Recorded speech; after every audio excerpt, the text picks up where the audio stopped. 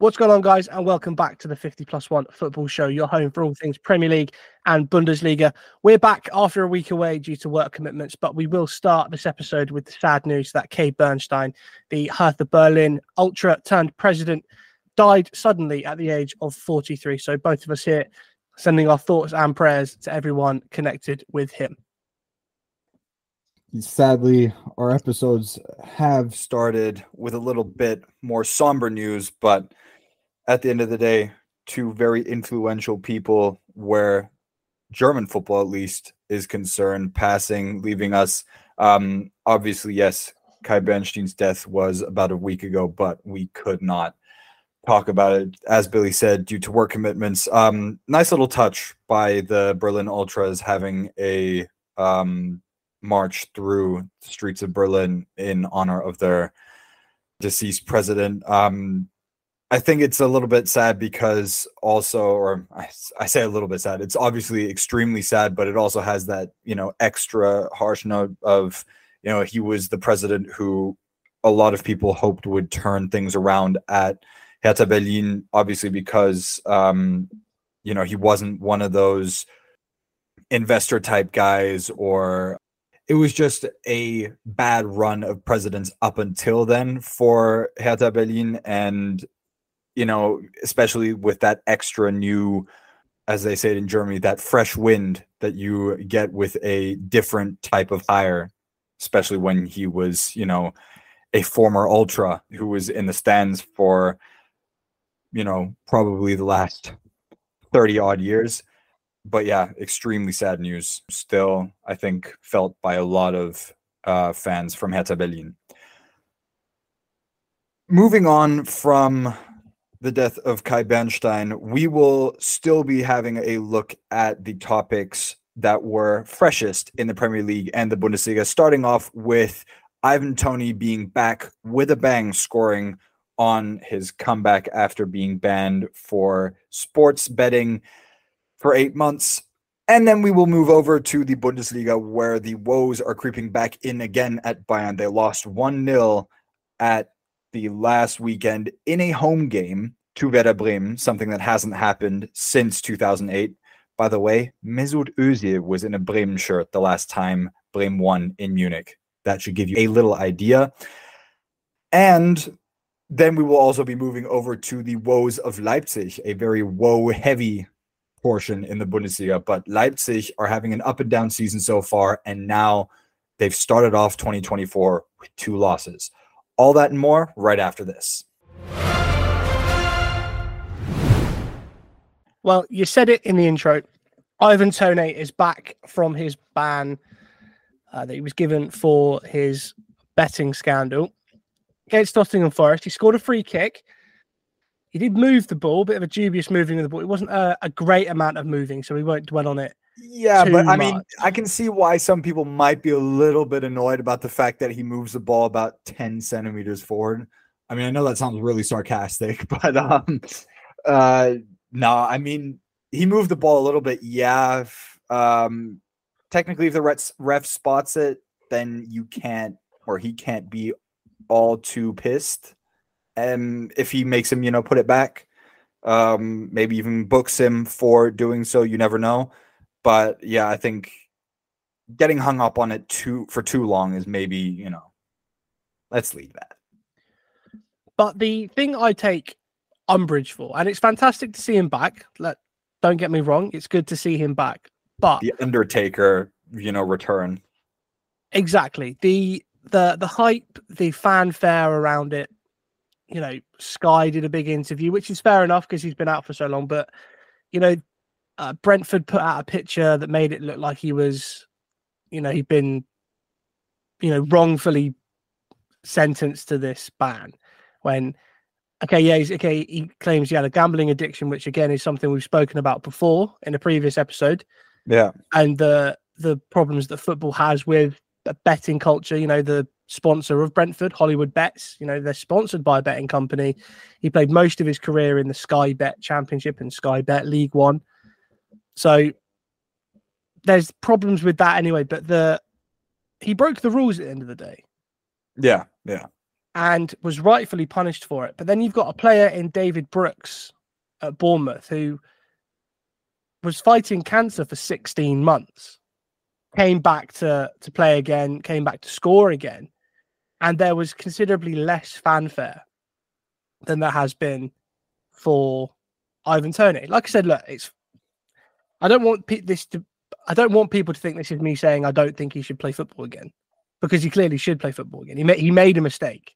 He broke the rules. He made a mistake.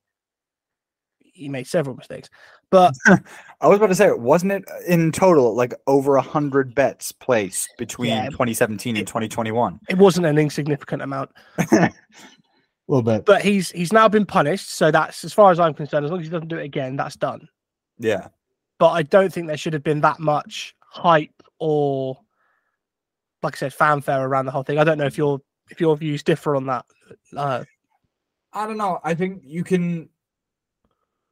I think the notion is that, in a sense, if you look at sports betting and the ban on it, it's one of those things where, at least for me, it's a little bit less of an infraction, so to speak. Like, I get why, sports betting shouldn't be done by athletes, especially if it's to do with, where it can have any links to match fixing, which obviously it can go very quickly. Like, I 100% agree with that. On the other hand, he's doing something that, every normal person or every normal football fan, I say normal, but, most football fans will have placed a bet at some point in their lives. Which is why I'm thinking, it's something that's only legal for him because he's a professional footballer. So I think it carries that connotation that, for normal people, it's okay, but because he's a professional footballer, he's not allowed to place bets. It's kind of that thing that some people might have an issue with, or might think, okay, come on, he's just placing bets. Like, let's not make too big of a deal out of this.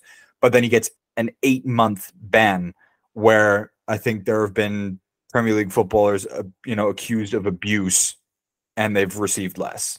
I think it's the whole connotation of the fact that sports betting gets a heavier ban than, more egregious infractions, which are illegal for, every man, not just a professional footballer in that sense. I don't know. Does that make sense? Like, I feel like I kind of rambled on about it a little bit, but. No, that is fine. And you talk about the abuse, and in 2012, Luis Suarez was given an 8-match ban for racist comments towards Patrice Evra.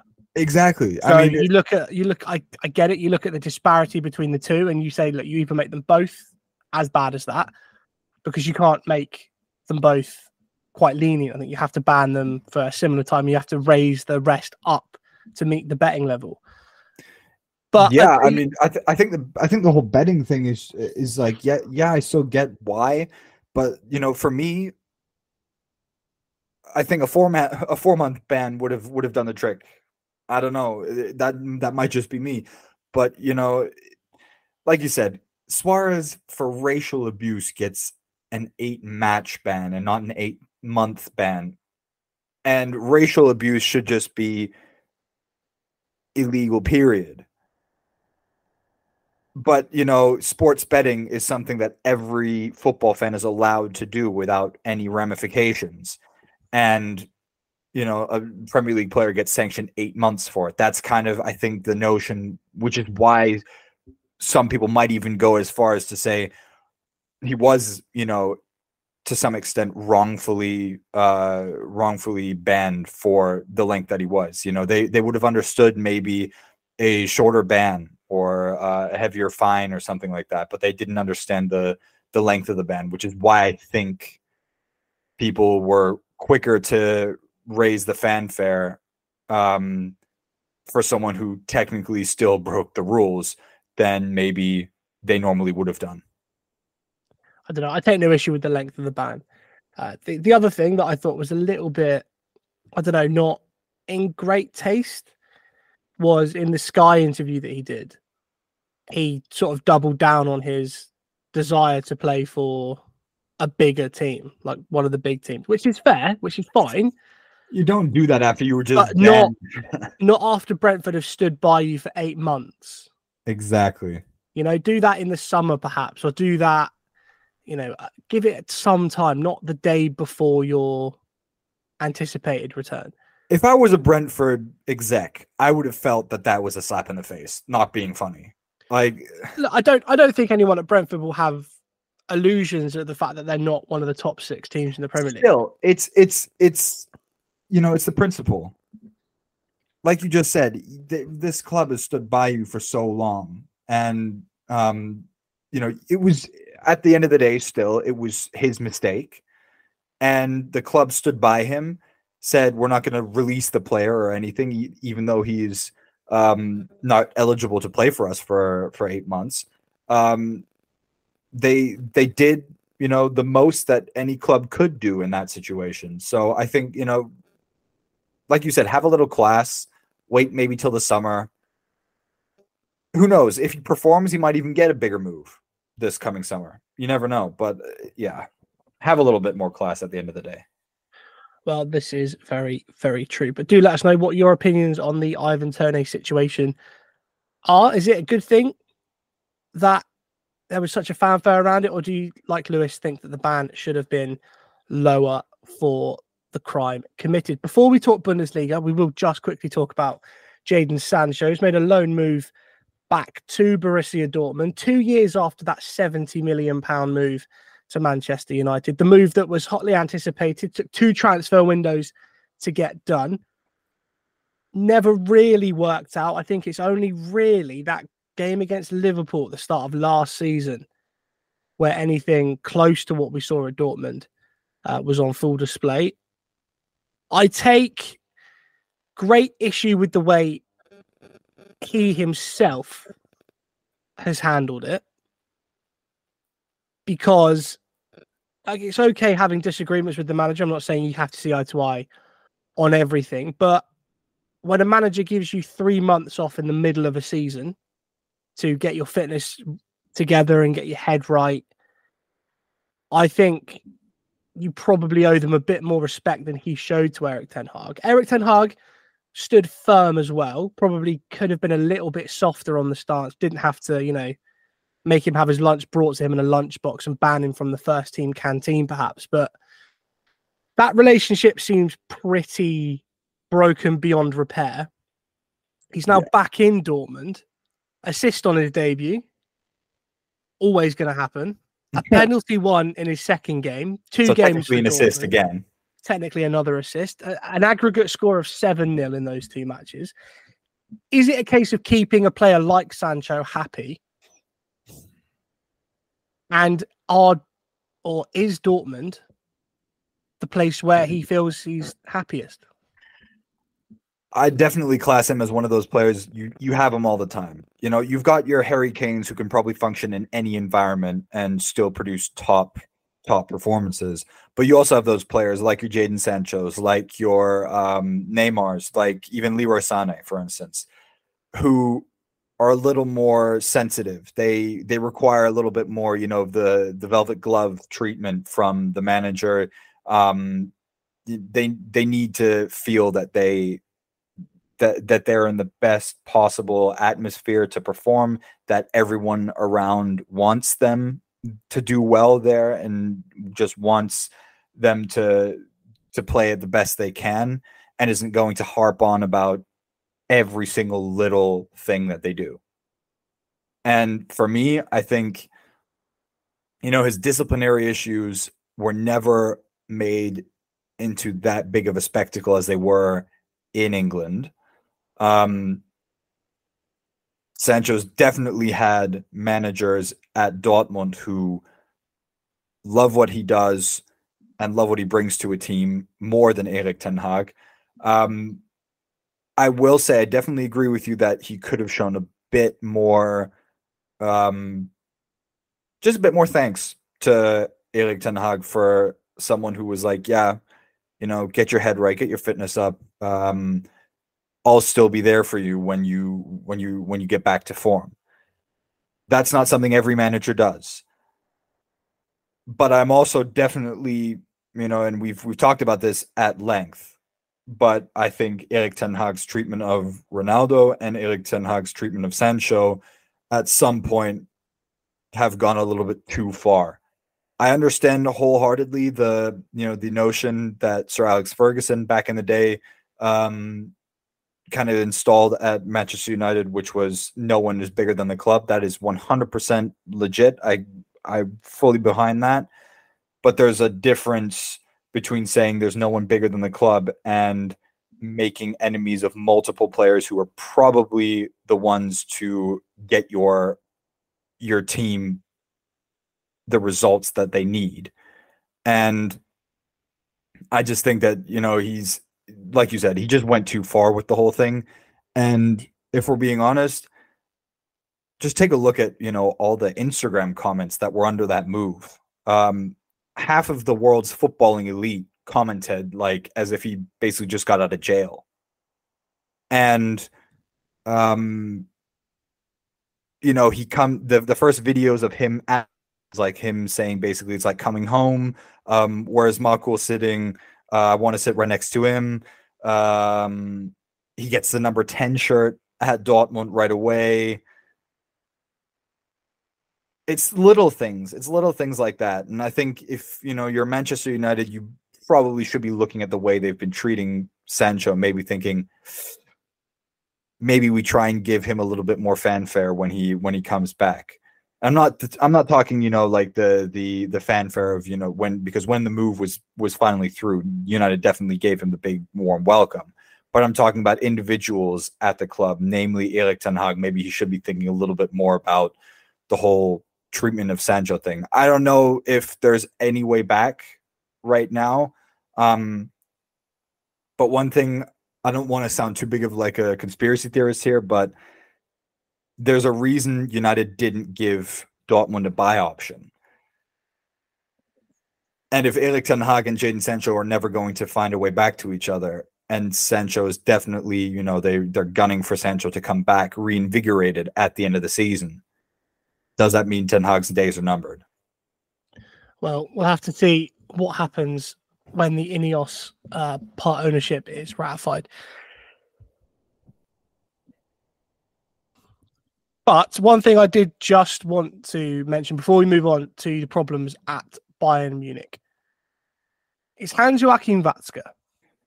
We spoke about him not running for president again, and he's going to be gone in the end of 2024. But he came out, and Ralf Rangnick said it as well. Well, we never had any issues with Jadon. When I was at Manchester United, said Ralf Rangnick, I thought he was a lovely young lad. And Hans-Joachim Watzke said they never had any timekeeping issues or any attitude issues. But why try and retcon that? Because there's reports of him being fined for going back to England to get a haircut. There's talk of him being dropped from the squad because he was late. I was about to say, yeah, all this sort of stuff. We know it went on. We know it happens. We know it happened at United. Yeah. Why come out in the media and lie? Or is this one of those little things that you're on about where it's basically publicly backing the player and going, look, we loved him. We loved him here at Dortmund. This is where we think he belongs.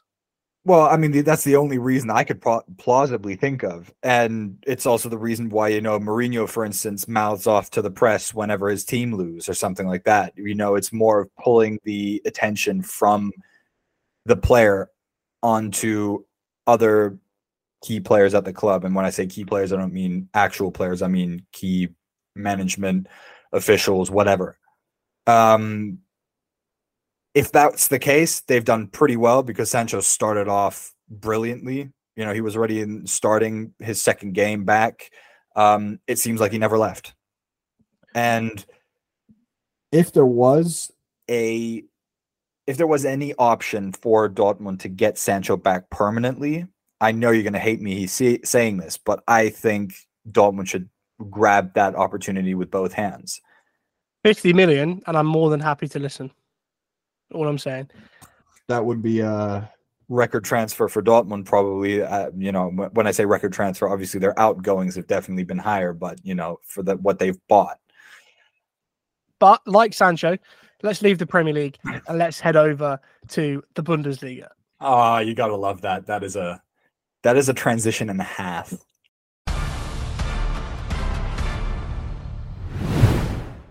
So yeah, speaking of sensitive players, Leroy Sané has been grabbing a couple of headlines lately. Obviously, he's not the reason why Bayern aren't having a great time of it. I'd say, he's been one of the, if not behind Kane, the best player at Bayern this season. But there was one incident in particular during the Bremen match when Müller was subbed on and came over to him with instructions, kind of pulling him more behind to play behind Kane instead of being on the wings, where he hears the instructions, he rolls his eyes, and in the direction of the bench kind of just, like waves them off, and is kind of like, oh, come on, don't give me this crap. And there has definitely been some rumblings in the German media that, why is Sané now, being disrespectful to the bench, to Tuchel? He shouldn't be doing this at the age that he is. And I just wanted to know what you would think. Do you think that warrants the media all of a sudden focusing on Leroy Sané and saying, oh, he shouldn't be doing this, he's 28, he shouldn't be, he should be one of the team leaders, he should be taking everything? And do you think that he gets more unfair treatment or not? Well, first off, the fact that Leroy Sané is 28 makes me incredibly sad. Exactly. Secondly, things aren't going well at Bayern at the moment. It's not a secret, but obviously they need, or the media particularly, need a scapegoat. Yeah.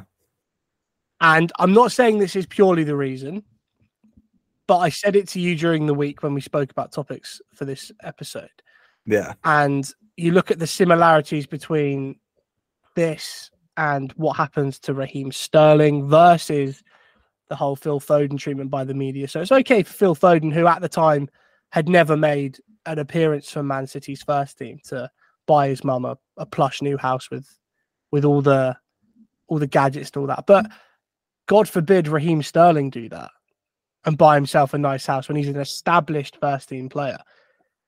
And I don't want to get too deep about this because this is a fun, light-hearted football podcast for people that enjoy the English and the German game. But is it not the same sort of smell that you'd get from sort of institutional racism within the media? I mean, to a certain extent, if you look at the fact that, for instance, obviously maybe Jerome Boateng now with his domestic abuse problems probably isn't the best example. But before this conviction, there was a lot of talk, around 2019, even Uli Hoeneß said, I like Jerome Boateng as a player, but, I think he should leave the club. When in 2019, Bayern just barely managed to, scrape a Bundesliga win with Niko Kovac and, the DFB Pokal along with it. And it's one of those things where you're like, did he really do that much? Because a lot of people are like, yeah, Boateng, he's got his fashion brand that he's also trying to bring up, and he's got a lot of other little things, a lot of little interests outside of football. And I was thinking, I'm sorry, but Thomas Müller has a fucking ranch, like with horses and everything, and he's not getting half the stick. I'm inclined to say yes. The only thing is that with Leroy Sané, the disciplinary things, obviously he got that red card while playing for Germany when he was when Germany lost to Austria the last international break. It's one of those things where people are saying like he still loses his cool a little bit, and even Thomas Tuchel says he needs like 1 to 2 minutes to kind of catch himself and revert back to being calm and collected. But even that, he's still probably the third best player for Bayern this season. He's got 18 goals and assists. Oh, I'd say he's the second best player. Well, there we go. He's got 8 goals, 10 assists in 17 matches. So he's averaging just over a goal involvement every match. which is a far cry from where we have seen him for Bayern Munich, where he's drifted in and out of matches. He's not looked anything like the player we know he can be. This is the player we know he can be. Exactly. And I think, a lot of people now just grabbing this whole thing is, like you said, like if this is the one thing that they want to grab and kind of run with, which kind of brings me to the next point that, we've been talking about in Thomas Tuchel in the dressing room. If he's waving off instructions from the manager, yeah, he probably shouldn't be doing that openly on the pitch in front of, 75,000 people. That's probably not the best place to do it. But to make that the big issue, when Thomas Tuchel is pissing off players like Leon Goretzka, like Joshua Kimmich, and just because they're not showing it, me personally, I like the fact that Leroy Sané kind of shows some emotion sometimes. I didn't have an issue with his red card during the match against Austria personally, because Germany were freaking awful that game. Nothing was working. And his red card actually was the catalyst for them to at least kind of try and save face during that game and not concede another one. Yeah, he obviously didn't help his team because he put them a man down. But when things are going as badly, for instance, as they are for Germany as a whole in the national team, sometimes you need some player to show at least that they care and not just see that there's a team of dejected players who just seem to have lost the ability to care about what happens on the football pitch when they're playing with the Germany shirt on. And for me, the same thing is also, for Bayern, it's not going well at all. I think these days players are way too trained to not show emotion, not show that they're not happy with something, because the media absolutely smash them the minute it happens. Whereas, back in the day, I feel like you had a lot more players, you would never have a Didier Drogba screaming, "That's a disgrace," after a match that was so clearly botched by officials in today's game. It just wouldn't happen because everyone's way too media trained. And that's why for me, I didn't have an issue with the red card. Obviously, waving off your manager mid-game when you're down 1-0 isn't the best look. I have to say that. That is what it is.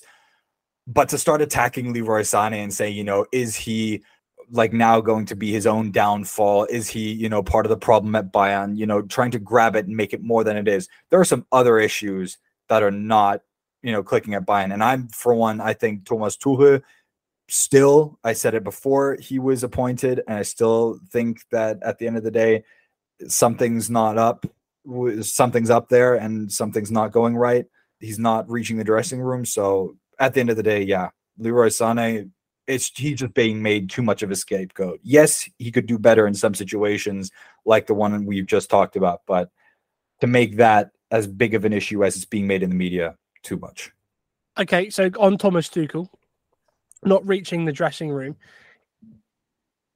he sort of almost started the process of ousting Thomas Muller. He's alienating Joshua Kimmich by claiming he's not a holding midfielder when most of his career at Bayern, other than that glorious period at right back, he's been a number 6. Well, don't forget when he started his first year under Pep Guardiola in 2016 as a center back because Bayern had no other options. A utility player, but mainly a 6. Yeah.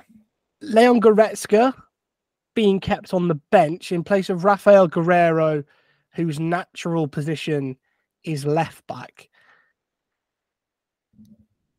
Would you be surprised if this season ends trophyless for Bayern?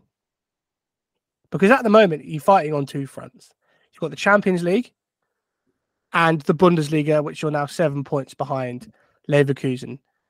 Game in hand, to be fair. Game in hand this evening, to be fair. Game in hand, to be fair. But still, would you be surprised, come end of the season, no trophies? Harry Kane's never won a trophy in his professional career. Kingsley Coman has never had a trophy-less season. So one of those records is coming to an end at Bayern Munich this summer. Would you be shocked if Thomas Tuchel was dismissed? Because clearly there's some issues in that dressing room. It wouldn't surprise me, to be fair. Trophyless season, my personal opinion is they won't win the Bundesliga this season. And a second, maybe a little bit far out there one, is that they could very well end up Champions League winners at the end of the season. That is a bold clip. That somebody clip that. I'm bringing that back at the end of the season. That is my hot take, in all honesty. Dependent on the draw, I could very well see you making a final. Dependent on the draw, I wouldn't want to call that final, but this is also dependent on the team staying fit, because as we've definitely seen, the team has a very, very thin squad. Obviously, Eric Dyer was being brought in. I don't know how much of a move that is going to be, to really strengthen the team, if I'm being honest, because I think Eric Dyer's best years were in a Tottenham shirt, and they were already probably a few years ago. 2016 was that man's best year. Exactly, with the Euros, arguably maybe even 2016 to 19, that period. World Cup, yeah. Remember? Yeah, that Champions League run with Spurs, I'll allow exactly. that. In World Cup 2018, he was also, and he was starting for England, if I remember correctly. Those were probably his best years. Now he's 30. I'd argue that he was more or less brought in because he's one of Kane's friends, if I'm being honest. Obviously, he was a cheap option to kind of at least shore up the defensive shortcomings that Bayern have, just in terms of squad depth. But, so all that being said, if Bayern stay fit, I can see them making a run at the final. And then, in all honesty, I don't see a single team this season that has looked unbeatable for every match that they've played. Manchester City have shown that they definitely can be beaten. Real Madrid have shown that they can be beaten. Bayern have definitely shown that they can be beaten. And those for me are the three contenders to reach a Champions League final anyway. I don't think any other team is, unless someone surprises, which can always happen. This is football, obviously, but I'd say those are the three teams that are making it to a semifinal, barred that two of those teams meet earlier in the quarters. So that's my hot take. Now, even if Thomas Tuchel wins the Champions League, not winning the Bundesliga could still see him ousted. We could still see a situation where, like Carlo Ancelotti, 2014, he wins the Champions League, wins La Decima, and still manages to get the sack. Well, there we go. Possibly the end of Thomas Tuchel, even if they win the Champions League, according to the resident Bayern Munich fan. Well, yeah, obviously this is a hot take, but like I said, Leon Goretzka was playing amazingly. I just have to say this. He was playing very well up until the winter break. And Thomas Tuchel said in the press conference, it wasn't so much a decision against Goretzka as a decision for Guerrero. And Guerrero was the best man on the pitch against Basel. Sorry, but that test match against Basel was awful. So saying that he was the best man on the pitch, granted, there was probably not much to choose from. So I don't know. And especially when Leon Goretzka is one of the leaders in that dressing room. Look, if Thomas Tuchel doesn't want him, I'll have him. Exactly, but that's the thing. There were already talks in the summer that Goretzka could leave. And Goretzka then was like, no, I'm staying at Bayern. I want to fight for my spot. And then he does. And he doesn't just fight for his spot. He manages to push Lima so that Lima's only getting game time, regular game time that is, at right back. Just think about that for a second. Lima was brought in as, to be the new center defensive midfield partnership with Joshua Kimmich. That was what everyone was saying, that Goretzka's days are numbered. Goretzka managed to push Lima so that he's getting game time only if he plays a position that he doesn't normally play. So, I don't know. Goretzka's one of those leaders who, for me, just doesn't have that charismatic side of him that, for instance, a Jurgen Klopp has, where he can really, reach all parts of his team in the dressing room. So I wouldn't be surprised if he leaves at the end of the season or he's ousted. Well, let's leave Bavaria and let's talk about everyone in Germany's least favorite team. Let's talk about Leipzig and their woes. 2024 not started fantastic. No. And against Leverkusen at the weekend, they were 1-0 up and 2-1 up and still managed to lose 3-2 to, well, let's be honest, title contenders, Xabi Alonso's Bayer Leverkusen. Yeah. But what's the issue? Because they also lost 1-0 at home to Frankfurt the previous week as well. So what's the issue here for Leipzig? They've got a talented squad of players, but what's the issue, do you think, for Leipzig? I don't know. For me, it's really hard to put a finger on it because, like you said, their squad is definitely not bad. They've managed to all of a sudden figure out that they have a very good, probably one of the better goalkeepers of the Bundesliga in Janis Blaswig, who was more or less just thrown into the deep end when Gulaschi tore his ACL, and now Gulaschi can't get a game back in. In my eyes, they're missing that leadership of Vidi Orban, who was injured very early in the season. He was that center back who kind of kept the back line together. Because in all honesty, I think David Raum is having a better season than he did previously. At left back, Henrichs at right back. They've got talented players. And then obviously Xabi Simons is an unbelievable player. It's a shame that Leipzig don't have a buy option on him. PSG, obviously, looking at his season so far, going to want him back, immediately. Well, probably only to sell for an inflated price.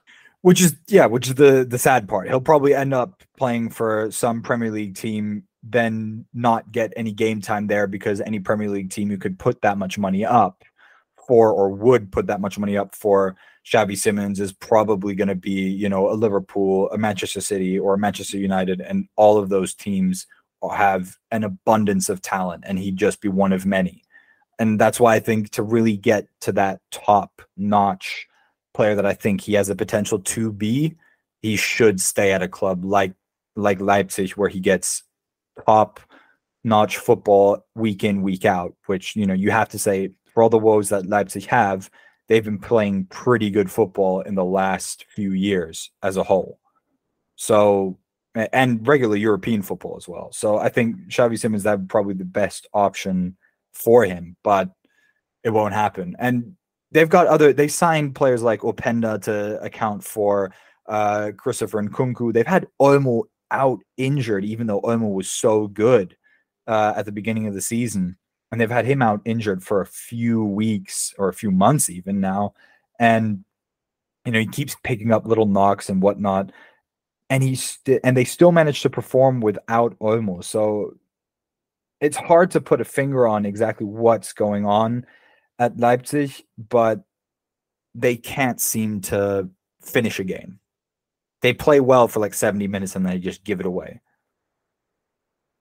It's an interesting one, isn't it? Because they've signed Elhaf Elmas from Napoli, but who's also not bad.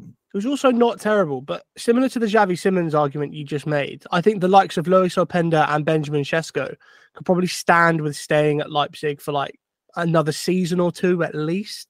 Yeah. Because there will be people that want Sesko, there will be people that want Openda. There's always people sniffing around Danny Olmo, but maybe that injury record this season might put some people off paying what Leipzig want. It's an interesting one when you look at the players that Marco Rosa has at his disposal. And like you said, they're a relatively new team, the way they're owned, which is why people don't like them in Germany. But the players at his disposal, and I'd argue the expectations as well. Yeah. From RB Leipzig. I don't think, they're fourth at the moment, only on goal difference are they ahead of Dortmund. So that could very quickly change with another defeat or a draw this weekend coming. Yeah. But the expectations that Leipzig, with the money they've spent, with the players they've got, with the type of coach that they've got as well, surely they've got to be in that similar position to where Leverkusen are. You would expect that. you know, especially, yeah, like you said, especially with the money they've spent, Openda, I said to you at the beginning of the season, finally, someone in the Bundesliga is taking the massive amount of money that they've gotten from a Premier League club and invested a large amount of it into one player and not done a Tottenham Hotspur of 2013 who took the 100 mil from Gareth Bale and invested it into 7 players, of which arguably only one managed to ever become something more than a rotational Premier League squad player. Hey, Nasir Chadli had some fantastic moments at West Brom. I won't get but you are right. It's nice to see them reinvest that money properly. Yeah, I think Openda was something. I think it was 30 million. Or yeah, well, 30 rising, I think. So it could go up. Yeah, because I remember something even going up to 43 million, if I'm not much mistaken. So, if you look at the fact that Christopher Nkunku brought in 60 odd million, obviously, guys, remember there are millions in euros and millions in pounds. Please, if you think we're misquoting something, please do look at the figure and maybe the currency will give some clarity on that. Just quickly, Lewis was right. It was 43 million euros. There you go. From RC Lons. He scored 21 goals last season. Vindication.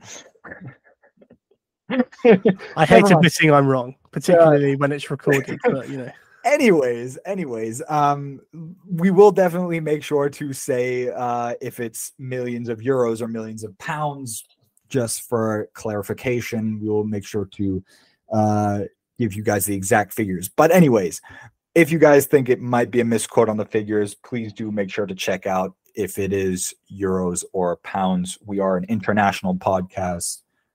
You guys should know this by now. Anyways, but yeah, no, it's like Leverkusen, they've definitely done some good or had some good investments, but it's not quite clicking yet. And I'd still think, defensively speaking, Vidi Orban, when he comes back to full strength, he will give Leipzig that extra needed shoring up at the back. But I mean, looking at Leverkusen, for instance, they still, that is for me, I said it to you when they were playing on Saturday, that is a title winning team if ever I saw one. They lose 2 of their top defensive players to AFCON, who were regular starters at center back, and I think it was left back, if I'm not much mistaken, with Edmond Tapsoba and Kusunu. And they still managed to come from behind and beat not just, a VfL Bochum, sorry, with all due respect, Bochum fans, but they didn't manage to just beat like a mid-table team and come back and win it 3-2. They managed to beat a team who have Champions League aspirations and managed to come back and win it and keep their distance to the second place team. So if I'm being honest, Xabi Alonso has done, I mean, we've said it time and time again on this podcast, but Xabi Alonso has worked wonders at that Leverkusen side. And I think Leverkusen's players are probably at that point where they will walk through flames for Xabi Alonso. And that's why it's working so well. And that's not something that we've ever thought about RB Leipzig. But let's finish with the Bundesliga for now, because there wasn't a lot to talk about in the Premier League this week. So we're going to have a little bit of a look at what's going on in the Saudi Pro League. Now, I said when it all kicked off that I would have absolutely nothing to do with the Saudi Pro League. I wouldn't commentate on any of it. I wouldn't cover any of it. I wouldn't want to be involved in any way. But the wheels are starting to come off, so I'm reveling in the downfall of the league. We'll start with Aymeric Laporte, who's at Al Nassr, teammates with Cristiano Ronaldo. But he's had some interesting comments that come out. So I'll just read a couple of lines that he said in an interview this past week. He said many are dissatisfied. So he's not finding that his Saudi paradise is a reality after leaving Manchester City. Very good centre-back, probably could have been used at Man City this season. They haven't made it easy for us. In fact, there are many players who are dissatisfied. You negotiate something and then they don't accept it, even after you've signed it. In terms of quality of life, I expected something different because in the end, you spend 3 hours a day in a car. Riyadh is a waste of traffic, of time wasted in the car. So he doesn't want to leave, apparently, but he's just given that interview to RS. He just said that the Saudi football shows a lack of seriousness, broken promises, and sloppiness. Lewis, Pretty damning words if you think about the fact that what is he on? Something stupid, like 40 or 50 million a year. It has to be. He is set to earn around £400,000 per week, and that's according to CBS on his move to Al Nassr. Yeah, so £400,000. My quick maths is going to equate that to a bit over 40 million. A bit over 40 million a year, which Laporte wasn't going to make in Europe anytime soon. I mean, not many players in Europe do. I think the only one who comes close to that is probably Haaland, and then obviously Kylian Mbappe at PSG. Yeah, probably a handful of players make, anywhere over 25 million. So yeah, he was being paid stupid amounts, or he's still being paid stupid amounts of money, and is still giving a damning interview like that. In other news, Karim Benzema wants to go back to Europe because the standard of football in Saudi Arabia is that bad. He hasn't been to training in 17 days, even though the club has resumed training in preparation for the rest of the season after the winter break. So he's 17 days late to the return in training, and multiple media outlets have quoted this situation as being quite tense between Benzema and the club has now forced Benzema to train alone. Billy, I know you would love to have him at Manchester United, but doesn't that say a lot about a person who is being paid up to 120 million euros a year in Saudi Arabia, and he still, despite that amount of money, wants out? Yeah, it speaks volumes about the character of a man. It's quite satisfying to see it happen to people, though. Because not just one either. It's just multiple ones. Happening to a lot of players. Ronaldo was at some award ceremony during the week and doubled down on the fact that it's probably a better quality than Liga. Exactly. He's the only player to actually defend the Saudi Pro League and keep saying that the Saudi Pro League is better than the MLS. Then, like you said, he's now gone and boasted of the fact that it's probably better than Liga. I'm sorry, but in no way, no uncertain terms is the Saudi Pro League better than League? The Saudi Pro League, I would say, is maybe, and that's a stretch, on the level of the MLS. Maybe. Well, there is one more, and it's quite a big one, and it's one that I quite enjoyed the downfall of, and that's Jordan Henderson. He's left Al Ettifaq to join Ajax.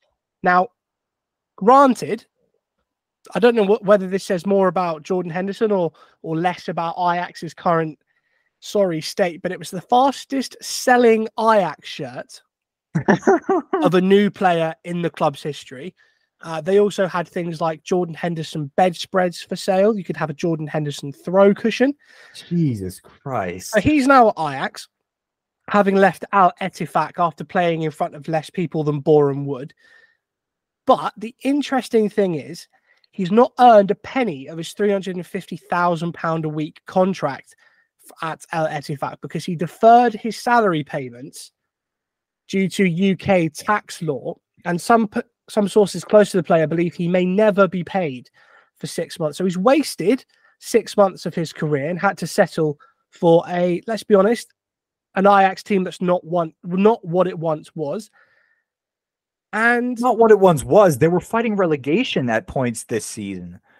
Well, exactly. But I wouldn't have so much of an issue with it had he not gone to Al Ettifaq and doubled down on the fact that he was there purely from a footballing standpoint. I'm only here to grow the league. I'm only here for the betterment of my career. Jordan, mate, just tell us you're here because they're paying you nearly £500,000 a week. I'd have no issue with that. I mean, I still don't like him, but I would have slightly more respect for him had he not left everything he did for the LGBTQ plus community in football in the dust, basically, at the offer of £350,000 a week. Yeah, I mean, it just goes to show, and I think I think the world of football keeps showing us again and again that at the end of the day, money makes the world go round. But nothing has done that like the Saudi Pro League. Just everyone said it from the beginning. They're just going there because Saudi money can buy more than what they will ever see in a lifetime, even as footballers or being professional footballers themselves. The only reason Cristiano Ronaldo is still making headlines over there is probably because they've got him on the most money. Maybe Benzema and Henderson would stay there if they were actually making the 200 million euros a year that Ronaldo is. And for me, that's even sadder for us from a standpoint for Cristiano Ronaldo, because Cristiano Ronaldo then obviously has just taken the payday. And that's what his main focus and drive is at this point. Because no one in their right mind would say that Ligue 1 is a worse standard of football than the Saudi Pro League in front of a bunch of reporters and people ready to record every word he says if they weren't being paid 200 mil a year. If I was being paid 200 mil a year, I'd hope that maybe I showed a little bit more spine and said no. But at the end of the day, I think, 200 billion is a sum that will make most of this world's head spin. So I can't say anything about it in that sense, but and it's very easy for us to criticize because we're not being offered 200 million a year to say whatever. But I think for me, the critiquing point is just that, some of these guys like a Benzema, like a Ronaldo, have already earned more money than they will ever be able to spend over their careers in Europe. Why do you then need to also earn even more when you're basically promoting a country that has more than questionable human rights laws or standard of human rights, and that clearly has no interest in growing their football because they're still not investing in grassroots programs? Well, also, sorry, that's a fantastic point, and I'll touch on it in a sec, but Sergei Milinkovic-Savic joined Al Hilal from Lazio. He's also apparently told teammates or ex-teammates from Lazio that he wants to rejoin the Italian club. So the grass isn't always greener. I think I mentioned it when it all kicked off. It's just the second Chinese Super League. And in the end, the Chinese officials said, well, if you're going to spend hundreds of millions of pounds on foreign talent, you have to put everything you spend over a certain amount, the exact same, into a fund for national football. Because we saw, Saudi Arabia, they beat Argentina at the World Cup. That fantastic goal from Salim Al-Dasawi it was fantastic. So they clearly have a talented pool of players, but none of them are going to get a look in their own league. Now that you've got money-hungry players from Europe coming over. But I do think that's probably a good place to leave it for this week. Do let us know what you think about the Saudi Pro League. Is it just a splash in the pan? Is it going to be a fad that's over in a few seasons, or can it be a global footballing powerhouse? But as always, don't forget to like, share, and subscribe to 50+1 Sports on Facebook, Twitter, and Instagram. And make sure to check out the 50+1 Football Show on Google Podcasts, Apple Podcasts, Amazon Podcasts, and Spotify. But as always, thank you very much for listening, guys. Keep calm and love the beautiful game.